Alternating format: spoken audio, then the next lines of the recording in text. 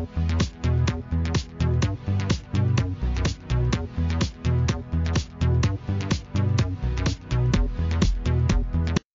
warning you.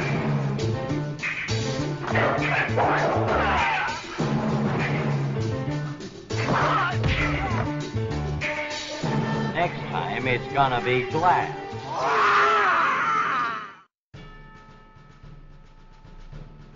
You found it, the home of red-blooded American patriots.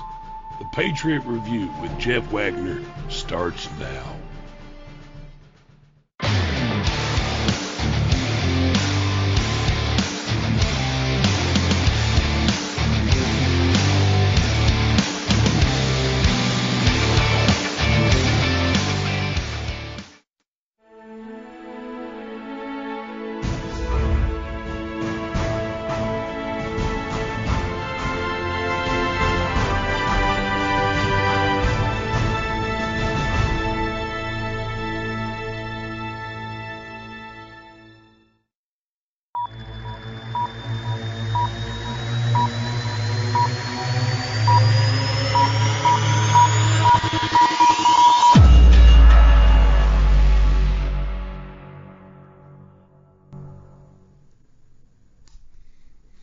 Hello, Patriots. Thank you for being with me today. This is episode 24 of the Patriot Review. There's a couple things that are breaking this afternoon that I want to talk about briefly before we go into the interviews today. Number one, the Senate President, the Arizona Senate President, Karen Fann, has come out and said that regardless of the results of the audit, that the election basically the electors cannot be recalled. So that's one to watch. We have a couple Rhino Republicans that are really interfering with this whole issue of election fraud as if it should just be accepted, which is disappointing. We're seeing the same thing in Georgia, of course. Also, there is a unanimously passed bill by the Senate, which kind of floors me because I would think that the Senate can't unanimously tie their shoestrings these days, but they are taking action against China and banning imported products from a certain region in China because of the concentration camps, the Uyghurs, the House Christians, the Falun Gong that we covered in episode 14. So the Senate is actually doing something in response to the human rights violations of China, which is honestly quite surprising, but I'm glad that they're doing that. So those are the two stories that are breaking right now. You notice in the opening last week I was Clint Eastwood. This week I was Bruce Lee. It's a lot of fun to do that. So hope you get a kick out of that. Thought I'd start out with a little bit. We'll laugh. Today we're going to cover a couple different topics. Number one, I have Taylor Eland, who is going to be on talking about his show and some of the other issues that are going on, particularly for his generation. And then I'll have Mr. Ronald Boyd, who's our historian and Patriot Review contributor. We'll be talking a little bit about China, but I want to mention to you that in September we'll be releasing a documentary, and that cover screen looks like this. Freedom Waning, the war has already begun. We're going to have several people that we have as guests and quite a bit of content regarding China communism in particular and what the threats are. So be watching for that. I'll have more trailers and stuff coming out. So with that, I think we'll get on and get going. Hopefully you are watching and can join the chat. I'll be in the chat room. Please tell your friends about it. As always, subscribe, like, follow. We do have a Patreon page also. You can check that out. It's at the Patriot Review on Patreon. Your donations and memberships are appreciated. And with that, I will go ahead and start the first interview. Thank you. Hello, everybody. Welcome back to the show. I would like to welcome Mr. Taylor Eland. Taylor is the host of a podcast called Concentrics. It's at concentrics.com. Taylor, welcome to the show. Why don't you start off with just telling us about yourself, your show, your co-host, whatever you'd like to about, why you started and what your objectives are. Sure. It's Contrarix at Contrarix.com. It's pronounced how it's spelled, or it's spelled how it's pronounced. And what we are two young conservatives based out of California who are looking at the big tent of conservatism. My co-host and I are both 24 years old. We were roommates in college prior to me attending law school. He is the youngest, or at least was the youngest elected official in San Diego County. I'm based out of Fresno, California, which is more central California, and I'm a recent law school graduate, so I come at this more from a legal point of view, And ideologically speaking, why we're looking at the big tent of conservatism is that he's more of the traditional Republican that, you'll kind of, if you look at the platform, you kind of get a grasp of what those people think. And then I am right of center with the libertarian streak. I don't really fit into any label nicely. And we just want to see what's going on because we've noticed, especially since 2016, that the right in this country has a huge branding issue for a number of reasons. Trumpers love Trump, and that's all fine and dandy, but there are a lot of people who don't necessarily agree with Trumpers, and they also don't agree with the left, and they don't agree with the Democrats, and they kind of end up in this political homelessness category. And conservative, to be conservative in America is super confusing right now because if you put 100 conservatives in a room and ask them what conservatism is, you'll get 100 different definitions and probably 50 more because Sure. of the contradictions. So it's one of those things where we're just kind of examining what half of the country really is about and doing that through a 1 hour long, 2 hour long conversation per week. Sometimes we have guests on, and it's a lot of fun. So that's the podcast side of Contrarix. And then the business side of Contrarix is podcast production. We do more than just ourselves, and we work with podcast creators to produce the best shows they can while also being forthright about our politics because it's too often that we only see one side in corporate land. Mm-hmm. And, it's hard to produce art when you only have half the conversation, and we're trying to create art with the full picture in mind, which has made for good content thus far. Well, I think you nailed it. I think you're right on the mark there as far as what the problem in America is today is that there's only one side of the conversation that's allowed. I consider myself a conservative, but I would say a constitutional conservative. And I think that a lot of the Trumpers, so to say, are in that ballpark as a matter of policy. I supported a lot of what Trump did. And, Sure. So am I a Trumper? I don't know. I consider myself more a constitutional conservative. And I think that right now what you're seeing and maybe what motivated you can tell me if this is partially true, is that the conservatives themselves, as opposed to the left, they are neither organized and have a consistent message, nor are they really effective at communicating the message and supporting the people that they supposedly represent. So that's my big problem with it. I have your webpage here that's up. This is Contrarix.com, and I encourage people to go ahead and take a look at that, take a listen to you guys on your show. I have listened to a couple. I think they're really well thought out, and I appreciate you being here to talk about it. And we had talked a little bit about before we started about how these shows are going to all ask you the same question, and that is, within your age demographic, what do you see as the primary challenge for your generation, and how do you think what do you see in the vision of the future, how that is successfully addressed? So are you asking, what is the biggest challenge as a matter of policy, or what is the biggest challenge for conservatives specifically?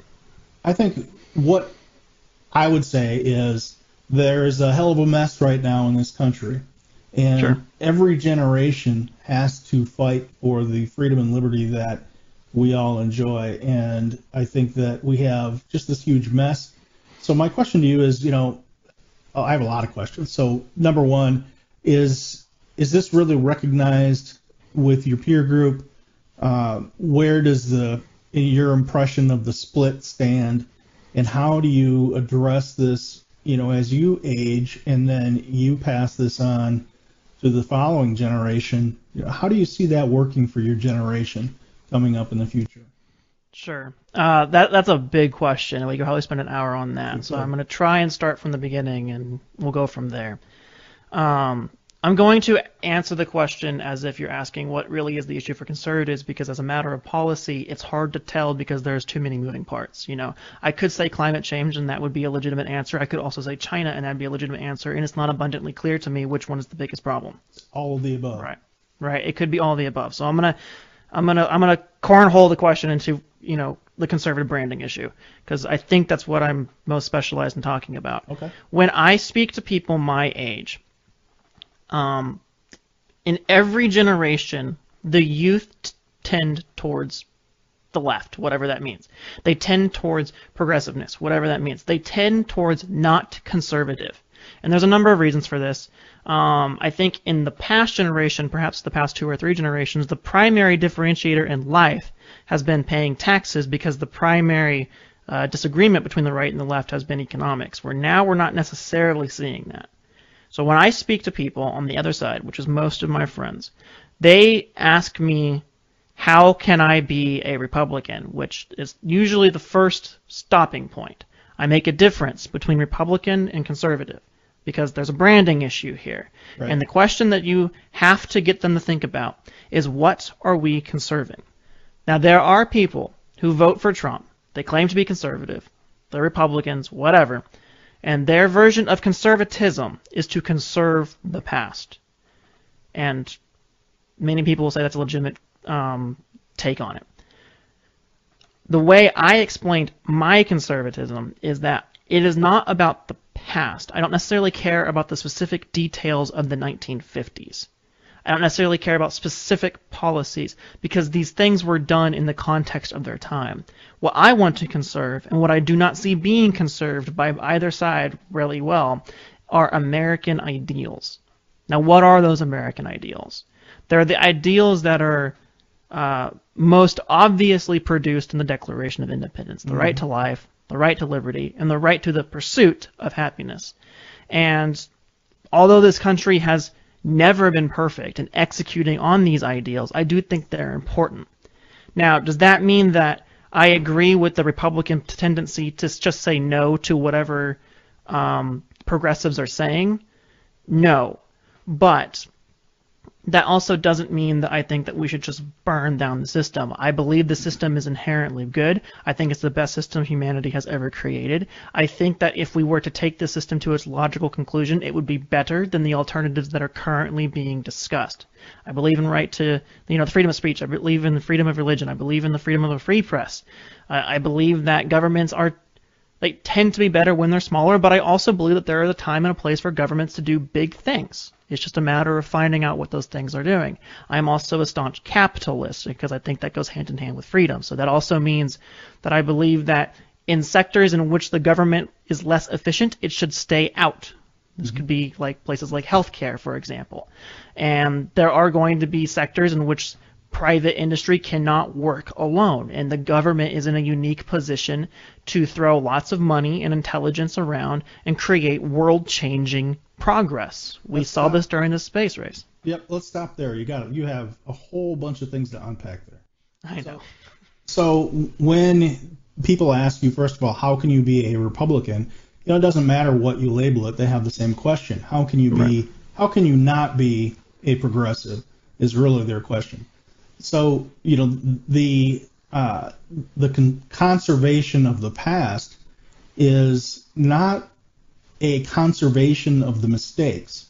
Correct. The truth is that the ideals and principles that founded this nation, as you just explained, are timeless. So they should be conserved. They should be preserved. Things such as equality under the law, things such as the Declaration of Independence and the rights that you have as an American citizen. And I think that the other comments that you mentioned about, really it comes down to what perspective and what viewpoint are they coming from?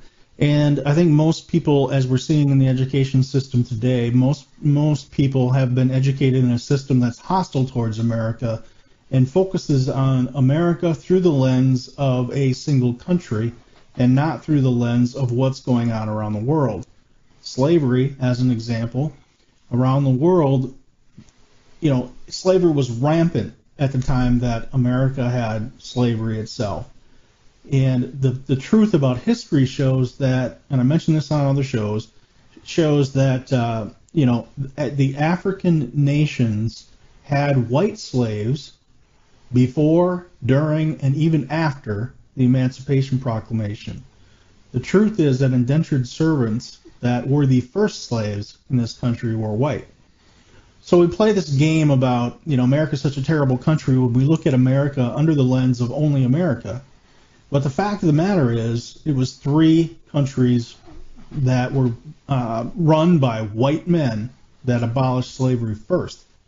It's France, Britain, and the United States. So, this hostility towards people who believe in the original founding principles has no merit. And the people who have educated our kids for years now are part of an objective, and that objective is to subvert our form of government. So, in favor of Marxism, basically. So, your generation faces a particular uphill battle that mine didn't, because when I went to school, America was thought of as exceptional, and it is, and based on what you just yourself explained. So you have a particularly more difficult fight because the enemy is not Nazi Germany or Japan. It is not communist Soviet Union during the Cold War. The enemy is within our own borders today, and you don't have the same starting point. So you're in a particularly difficult. Your generation's in a particularly difficult position, in my opinion. So when you talk to your friends and they ask you that, do they automatically give you standard talking points, or what percentage of them would you say actually listen and try to digest your message? In person, about 100% listen. It turns out people don't act like Twitter keyboard warriors. Most people also aren't as plugged in as, say, you and I may be as internet warriors of the cultural right. So when I'm talking to actual people who are actually interested in asking that question, it may not be, peaceful per se. It may be a tense conversation, but it's not going to be just me talking to a wall. And I'm a fan of giving credit where it's due, because and I'm going to push back a little bit on what you're saying. I'm hearing a little bit of a one-sided battle here, and I'm not convinced that's the case. I stand true in every conversation. I am not sure that there is currently a mainstream conservative political party in the United States. There are parts that both parties get right, but there is. Let's even split it up into 4. There's the old guard Republicans who were relevant until, I'll say, 2016. Then there's the Trump Republicans who are right-leaning populists. There are the old guard Democrats, and there's the socialist wing. And every single one of those has something about America right, and every single one of those has a critique that's also relevant, but also every single one of those do hold some level of anti-American belief. And that is something I try and get across in these real-world conversations as soon as possible. That you have to sort of break this right versus left divide. Because if you can do that, then I can immediately look at them and say, here is where I think you are right, if I am just going to assume your politics based on the question you just asked me. So let's assume I'm talking to a progressive. What the progressives understand inherently within their ideology is this move for social freedom throughout the United States. They understand that concept. They may not get much of the rest of it, but they understand that.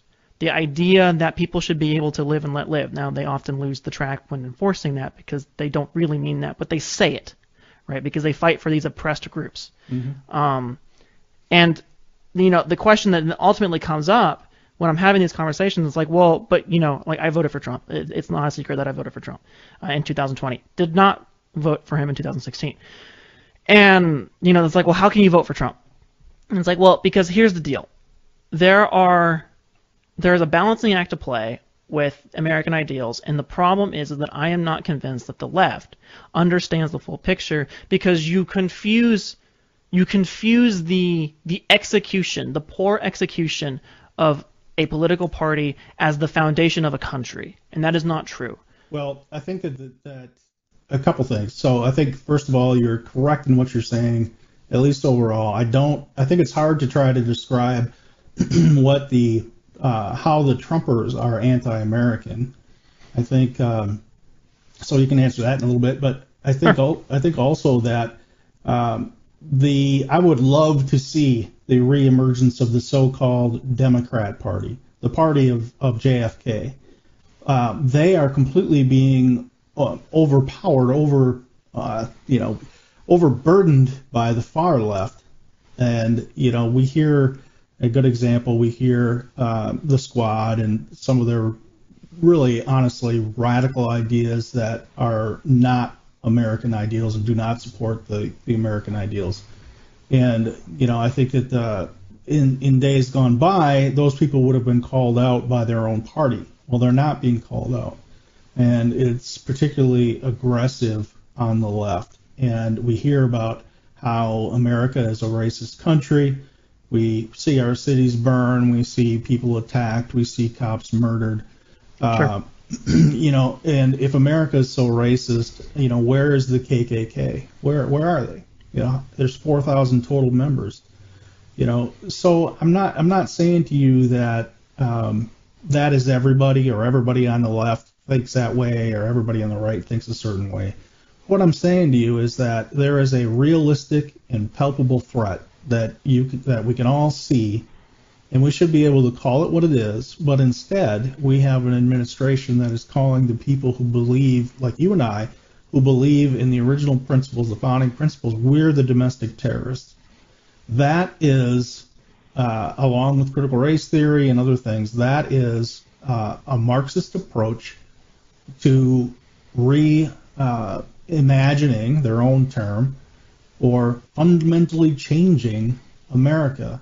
And I think the biggest difference is we know it doesn't need to be fundamentally changed. One of the things you said that I say a lot is that America is a country that isn't perfect, but strives for perfection. America is a country that more people than any other political system in history have succeeded within. And the progressive left likes to use the word equity, which means everybody gets equal results, which is impossible. And in order for everybody to equal results, you have to rob from one group and discriminate against one group to rise the other group up, supposedly. And we've all seen that fail in history to the tune of 100 million plus dead. Yeah. Well, and see, you right there, you sort of, you're skimming right where I would try and lead these people. The conversations that I'm having, when I'm talking about talking in real life, they're not hardcore political pundits. I cannot change the mind of a verified Twitter socialist. Agreed. Yeah. They are there, and so I'm not going to even bother talking to them. The minds that I'm trying to change, what they are doing is they have seen a system that fails them, and the system does fail. Especially my generation. The system is failing my generation right now because we were told, and and it sounds contemptuous, it kind of is, but there is a little truth to it. We were told by your generation and the generation above you that what we have to do to ensure success, go to college, get a good degree, just get a degree, get a good education, you will succeed. And what we have gone through, and this is a valid critique, and it's hard for me to defend the critique, we have crippling student loan debt, which is not the fault of our own. We were told that this is the only path to success, which now we know that is not true, but hey, that's what we were told. Our prospects for being able to have a home look much more dim than, say, those of our grandparents, especially when there are corporations like BlackRock buying up entire neighborhoods for above asking prices. It's absurd.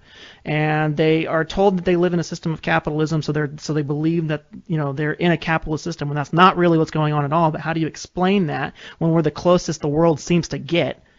They look at a corrupt political class, and they see corruption through Mitch McConnell, through Hillary Clinton, through Barack Obama, through all of them. And then there's this sect of, we're going to burn the whole system down, and we're going to replace it with something better, and it gives my generation purpose. Yeah. And that's what they're after. And it sounds good, but what they don't know, because they're 24 years old, and we've been shoved with media since the time we were 2. They didn't study history because they were watching cartoons or they were focusing on some funny video on YouTube when they were 13. So they don't know anything about Soviet Russia. They only know about Nazi Germany super cursory. They don't know anything about China. They don't know anything about the Middle East. They don't know anything about history at large. So they don't understand what Marxism even is. They just think it's a term that conservatives use as a boogie term.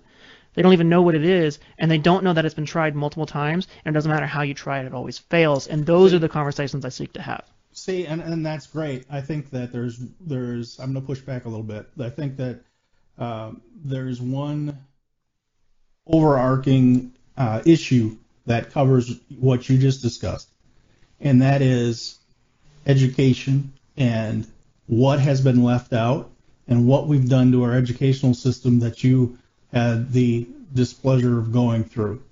So, when you look back at history, for the first time in history when my kids went through school, they were given participation trophies and sheltered from failure. And I think that in generations gone by, do you honestly think that the generation in the 40s or 50s or 60s who went off to war, or in the 40s, I'm a fan of old classic radio, and I listen to old Sherlock Holmes shows that were taped during World War II. And they're on there saying, hey, you got your ration during the commercials. Hey, you got your ration stamps. If you have stamps for meat, America is starting to get meat back in the stores again.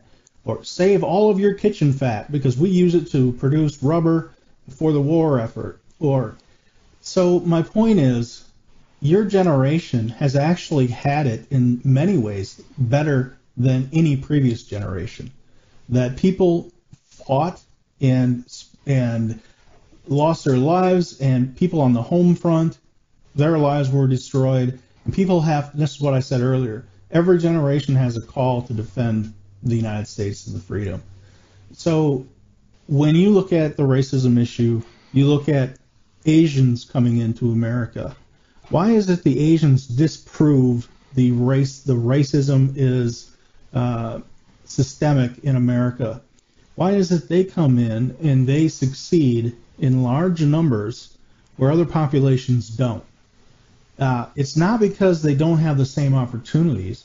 It's because their perception of what their opportunities are different.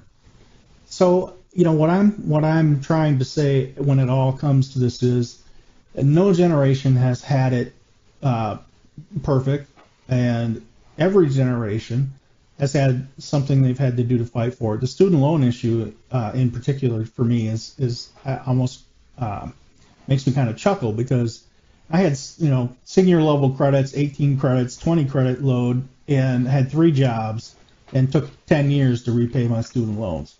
Now that's only going to school for 4 years. So I can imagine and sympathize with where you're at, but nobody in my generation expected to have somebody else pay for their education. So I think that my generation kind of looks at that argument and says, well, suck it up, Buttercup. We gotta move forward, and yes, you said a lot of stuff that's absolutely true about what our generation has allowed, my generation has allowed, and generations before me as well. Sure. There's a lot there, and I'm going to start with our generational hostility, because there's a conflation and there's an assumption that you made that I inherently disagree with. You will not see me today, in the past, or ever shit on the greatest generation. I did not talk about them. The greatest generation, who set up the 40s and 50s and 60s, are not responsible for the quarrels of my generation. So when you talk about rations and stuff like that, that was not a boomer problem. That was the greatest generation. I refuse to shit on them. They did good work. They made huge progress. Now, you go to their kids, the whole system has changed, because you had the benefit of living in their system, which they set up, and you expressly got more of those benefits than we did, while we had to deal with the I'm going to use leftist terminology. We didn't get more benefits than what your generation has. Sure, yes, because the whole suck it up mentality. You say, okay, you worked 3 jobs in college, you were able to get through 4 years, and you paid it off in 10, which That's awesome. Good for you. I worked 3 jobs in college too. Good. I spent That's more good. time. I spent more time at work than I did in class. And granted, I chose a career. I chose a legal profession, so I will likely be able to pay it back. But I still have over $100,000 in student loan debt. I still have $100,000 student loan debt, and I was paying for college while in college. I was working more. My grades suffered because I was told that I had to get the degree. Now, I'm making the argument on behalf of a generation. The assumption that we had the same playing field isn't fair because thanks to my student loan debt, I cannot get a car without a cosigner. Well, I think there's some things here that need to be pointed out. Number one, I had like 40 grand, and I paid the same amount for my education in total than my oldest brother did for his doctorate degree. So you went to law school, which is a lot more schooling than what I went to. So when you talk about $100,000, that's the first big difference and the first big hit. There was no difference. I mean, I couldn't afford things because of my loan debt. I had a hell of a time. And, so I think, first of all, I wasn't assuming what your thoughts were. I'm just saying as an older person in my generation, it wasn't easy for us. And we no more gained the benefits from the greatest generation than you have from us. I mean, That's just categorically not true, though. Hang on, let me finish. That is true because what challenges have you had that rise to the level of Vietnam or wartime generations? That's a false equivalency. I'm not talking about war. I'm talking about economic prospects. That does have impacts on the economy. So yeah, if anything, war is good for the economy. Well, war is good for the. Let me paint out a description for you. War is good for the military-industrial complex. It is not good for people individually in the economy. It's going to depend on the category of work. You want to call it military-industrial contracts? That's fine. That's what if you went, okay. So when did you graduate from college? I want to point something out. 90. Okay. So 1990, you graduate college. Let's say you got a Bachelor of Science in Biology. Okay. Would it be expected to have a STEM degree in 1990, and the likelihood that you get a job in your STEM degree field is 30%? I don't know that we know that. You're talking about today's is 30%. You're saying. No, I'm versus throwing a number out there, but if you got a STEM degree, do you think the chances that you got a STEM job were low or high? Let's start there, I guess. I think that depends. I don't know. What's your point? What do you want me to get to? My point is that if you went into, so we were told as the youth to get a degree and we will have success. Now, I'm going to go ahead and do half the work, and let's just exclude some of the humanities, the women's studies people. Like they made a poor decision as a business decision. Mm-hmm. I know way too many people, and these people are jaded, and I think they have good reason to be jaded, who went into good fields. We're talking chemistry, we're talking physics, we're talking computer science, although they less so. They had it pretty good. We're talking biology, we're talking mathematics. They work at Target, and it's the best they can currently do because nobody will take them seriously on the basis of their age. You think that didn't happen to previous generations? It didn't happen to the same extent because the chances are that if you went and got a 4-year degree in a STEM field, that the likelihood that you would end up in a high-paying job and would be able to afford a house by the time you were 26, 27, even in a high cost of living area, were good. And we know this to be true. Taylor, I worked for 25 years and was looked at as being too young to know what the hell I was doing. And perhaps your anecdote is different, but that's not how the generational data has shifted out. Here's my point. Are there things that you guys have as challenges in your generation that we didn't have? Probably so. Yes, and that will always be true. Probably so.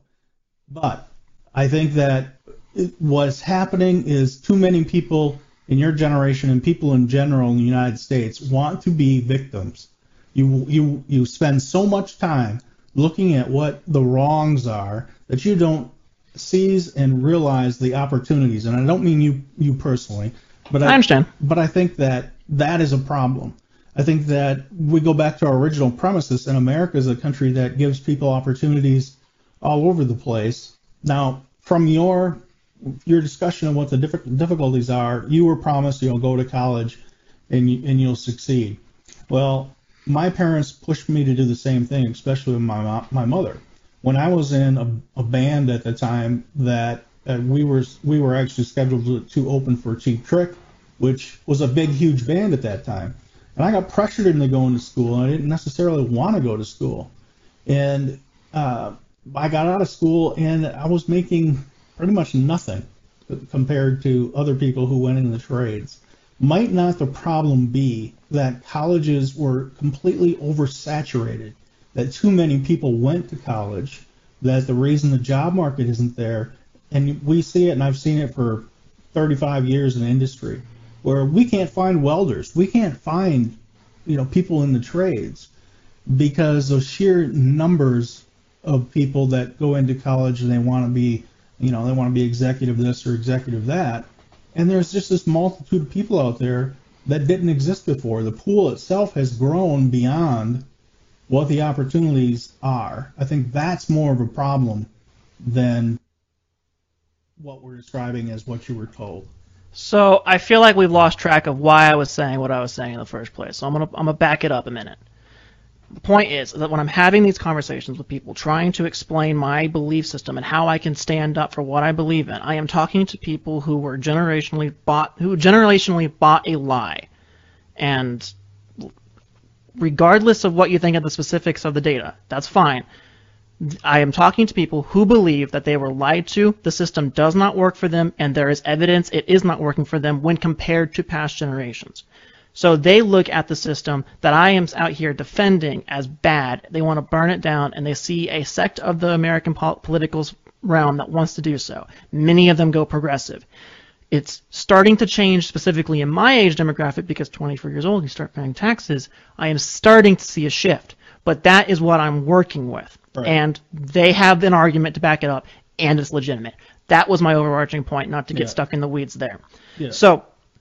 So if we take their premise, and I have to explain to them why it is that I believe in American ideals when American ideals are failing an entire generation, it is because I have to explain to them that what they experienced, the lie that you and I just tipped about for about 10 minutes, wasn't even American to start. The idea that you burden entire generations with six-figure debt to get an education was never an American thought. Because you cannot be free if you are burdened by crippling debt. You want to know what else isn't an American thought? The belief and perspective that I have an excuse to be a victim, so I'm not disagreeing with you. I'm just going to blame people. I'm not disagreeing with you. Your generation needs to get over. And I'm not saying that what you're saying is incorrect. I'm just saying in order for people to succeed, they have to stop playing victim. They have to stop pointing the finger. They have to make their success. They have to believe that they can be a success. If all you believe is this greatest country on the planet has done me wrong, well then I challenge you. Go to Ukraine, go to Venezuela, go to Cuba. Why are the Hong Kong youth and the Cuban youth waving American flags? Well, I make the same challenges, but you have to get there, and you can't start there with antagonism, because a lot of these people aren't actually pointing the finger. Most people aren't Twitter keyboard warriors. Yeah. They're just everyday Americans who want to make change. They think they're making their change. You have to convince them the change they're making is wrong. If you think what I said is antagonistic, that's part of the problem. Because But it is. But it isn't. It isn't. It is. You have. So this is the problem with the left. They have the right to say anything they want, and anytime they hear something that they don't like, they say, hey, those are racist or violent words or whatever, or antagonistic. Well, no, that is my perception, that is my opinion, that is my belief. Just because something is antagonistic doesn't mean it's wrong. But it's not. So we're going to argue about this all day, but it's not. The problem is that people are so thin-skinned that they can't hear the other side of the argument, and I know that you have experienced that. I know that in your conversations, you don't even have to tell me. I know that there have been more than one occasion where you have been labeled, basically a white supremacist or, antagonistic or whatever, and that's the problem. And, you want to have an opinion that Marxism is great and Marxism is the best system and America should go with Marxism. That's your opinion. But let's talk about it, why it is bad or why it's good. So anyway, great conversation. Conversations that you have debate back and forth like this are more of what we need and not less of what we need. And, I'm glad that you came on the show, and I do want to give you an opportunity just to kind of go to whatever topic you want to talk about, and then we'll wrap it up. So again, your show is Contrarix.com, and yourself and you have a co-host. I don't know if this means anything to you, but I think that it's very positive to see people within your generation doing the kind of things you're doing, because it's probably definitely is even more difficult, because it's a lot easier for me to find allies that have the same beliefs that I do. For you, it's got to be difficult, especially being a white male. Anyway, the floor is yours, and I appreciate your time just telling us whatever you want to tell us. Sure. So I do want to expand upon what we just went through, though. So a lot of people in my generation do get stuck on stupid topics, and that's a fair criticism and all that. When I am talking to these people, what I try and outline to them that the current dichotomy of political party does not, I am not necessarily in favor of, does not conserve what I believe needs to be conserved per se. And I try and explain to them that what they experience is not capitalism, it's cronyism. So use the correct term. That socialism, when tried in all aspects of other aspects of the world, has never worked, and we don't see any evidence that it ever will. And the common examples they bring up will be the Norwegian countries, which will often are capitalist systems with large safety nets, which I'm not necessarily against. They will then, point to, they don't even know what Marxism truly means. So when I explain Marxism on first pass sounds great. Then you have to consider, well, what is the ramifications of Marxism, and take it a little bit deeper. That's usually an hour conversation in and of itself. Mm-hmm. And then there is this there's a misunderstanding on the prevalence of big issues that they often attach themselves to. These are young people looking for meaning. That is mostly what it is. That's all it is. So then you ask them, okay, we are undoubtedly the best country to live in, even though there are impacts. You take the valid point from an argument and you tear the rest down. There are impacts of slavery still relevant today. Sure, there are. I do not believe the answer is a racist, we'll just give black people money. I think the answer is, let's look at the neighborhoods specifically affected and help those neighborhoods and everybody in them, because although the neighborhoods may be disproportionately black, it's not the black that's the problem, it's the neighborhood, because of the systemic discrimination, if that's the word you want to use. I think I also usually have to tell them, systemic means legal. There is no legal discrimination. Right. This is the legal scholar in me, went to law school, it ain't there. Sorry. So if you want to talk about culturally, it's a different conversation, you're still going to fail. And then, at the end of the day, what I really want them to sort of push at is like, are we perfect? No. I want to help you make this country better, but do not lose track of the monsters at our door. I often point to China. What do you know about communism? Like, what do you actually know about communism? That's the question. The answer is, if it's not communism, I'll say socialism. The answer tends to be nothing. It's whatever Bernie Sanders at AOC says it is. I'm like, okay, so do you know what Stalin did and how he did it and how he killed more people than Hitler? Do you understand the Cultural Revolution that is China? Do you understand the French communists that were really prevalent in their academia before both of these events? Do you understand the experiments that happened in Africa, thanks to these French scholars, that led to widespread death? Do you understand that the likelihood that you tearing down America will create something better, it approaches zero, because the chances that you have the keys to the kingdom are also functionally zero? And usually when I walk through these conversations, I'm not making conservatives. I'm making people who can understand where I'm coming from, and they're going to be a little less likely to tear it down. They see, and this is the part of what you're saying that is accurate, they see that they are, we'll call it thin-skinned, and they begin to wonder whether or not there are issues they're not being told about. Now, I have found it can be difficult when I say, they ask me where do I get my news, and the answer is, well, I get it from everywhere, but I don't do it that way. I don't go to the New York Times or the New York Times. I get it curated through social media or through websites like Yahoo. So written-wise, I read lots of mainstream media, and the conservative written source that I'll read is Daily Wire, and that's about it. And then from punditry, because if I'm going to listen to something I don't want to blow my brains out, I'm going to listen to more conservative sources, right? And it's explaining to them that if you're only listening to one side or reading one side and you want to fight about facts, see where they agree and the rest is kind of opinion, and then it makes it easier to have conversations. Sure. Because conservatives agree with liberals. People deserve to be treated like people. Right. There's not a legitimate conservative who's trying to stone gays. There just isn't one. And any person in America trying to do that is not American because they don't understand the foundational principles. Right. There is not a conservative who, on the premise of being able to live your life, is really against the trans issue. That's not the conversation conservatives are having. That's Right. actually more scientific and less cultural that the liberal left wants to have. Yeah. There's not a conservative who is racist. Any racist is inherently not conservative. You cannot be conservative and racist. They do not work. Why was Now, the Republican Party formed?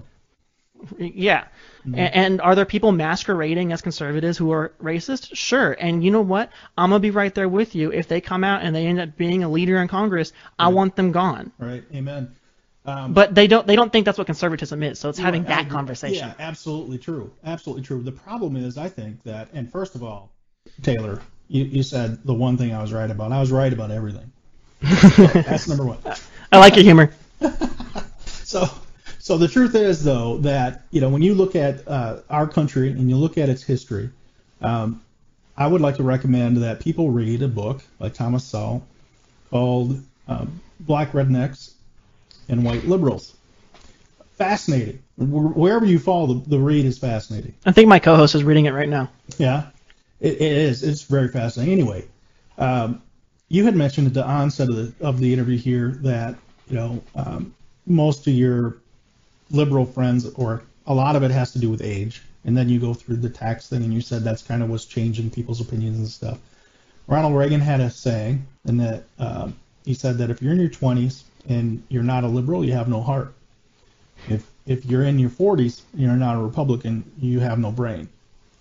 And that is antagonistic, for sure.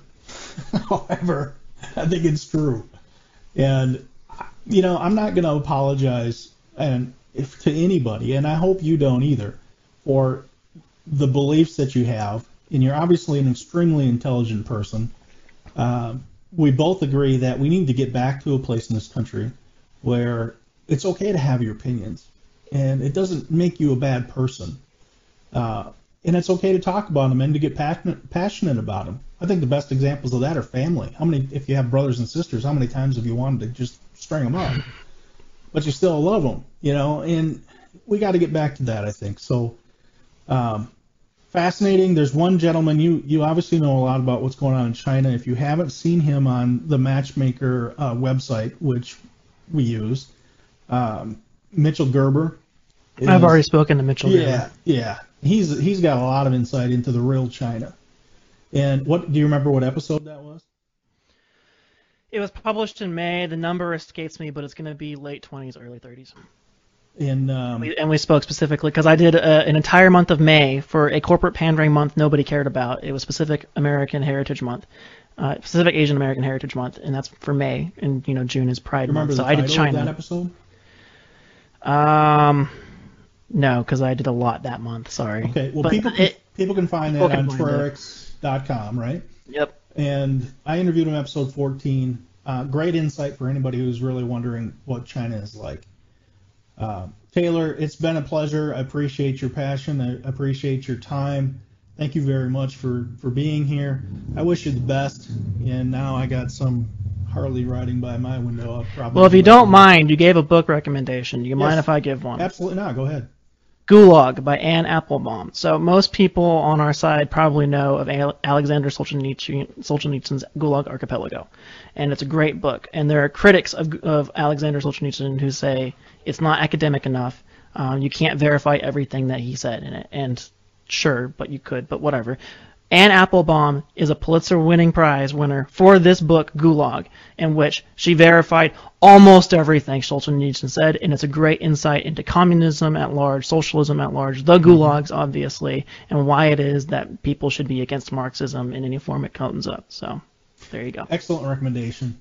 One more maybe on the positive side, so to talk about America and what our rights are, is a book called Know Your Civil Rights, or Know Your Declaration of Independence and Your Rights. Good book. Talks about really what our freedoms are, what it means, and I hope that people check out all these books we're recommending, because it's obviously very important to be well read. And I think your point on we're not really seeing capitalism is brilliant.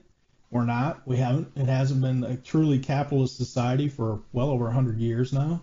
If ever, yeah. Yeah, if ever. I think Milton Friedman comes to mind, one of my favorite economists. He's got a lot of stuff that's out on YouTube. Kind of get the feeling of what true capitalism really should be.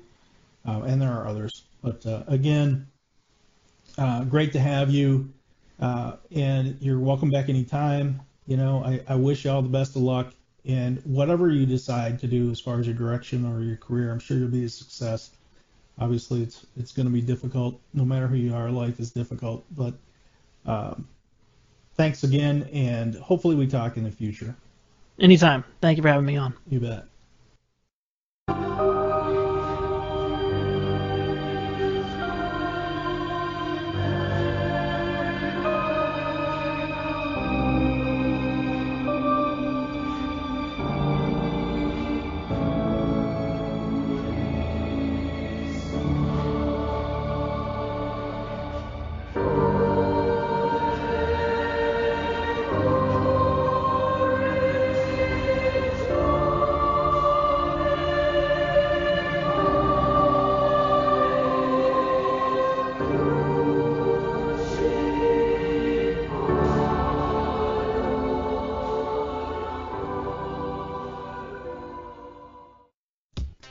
Hello, Patriots. It's Jeff Wagner from the Patriot Review. I would like to call your attention to the Patriot Review merch shop. You go to redbloodedpatriots.com and go to shop.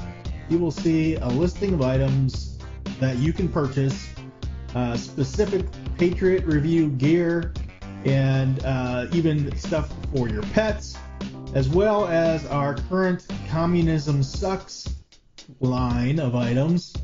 So go ahead and check it out. I think you'll be happy with it. I've purchased some merch myself, as you can see. It's good quality stuff. I'm happy with it, and I know you will be too. Again, the Patriot Review shop is at redbloodedpatriots.com/shop. Thank you very much, and now back to the show.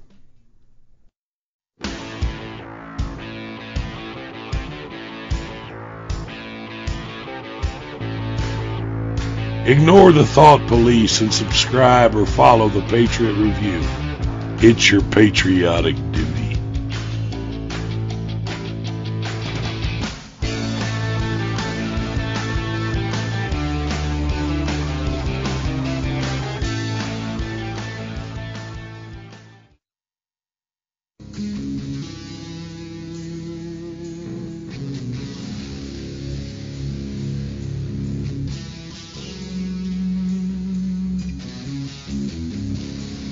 Coming to you from the land of common sense and American pride. Not a unicorn or rainbow in sight. Welcome back to the Patriot Review with Jeff Wagner.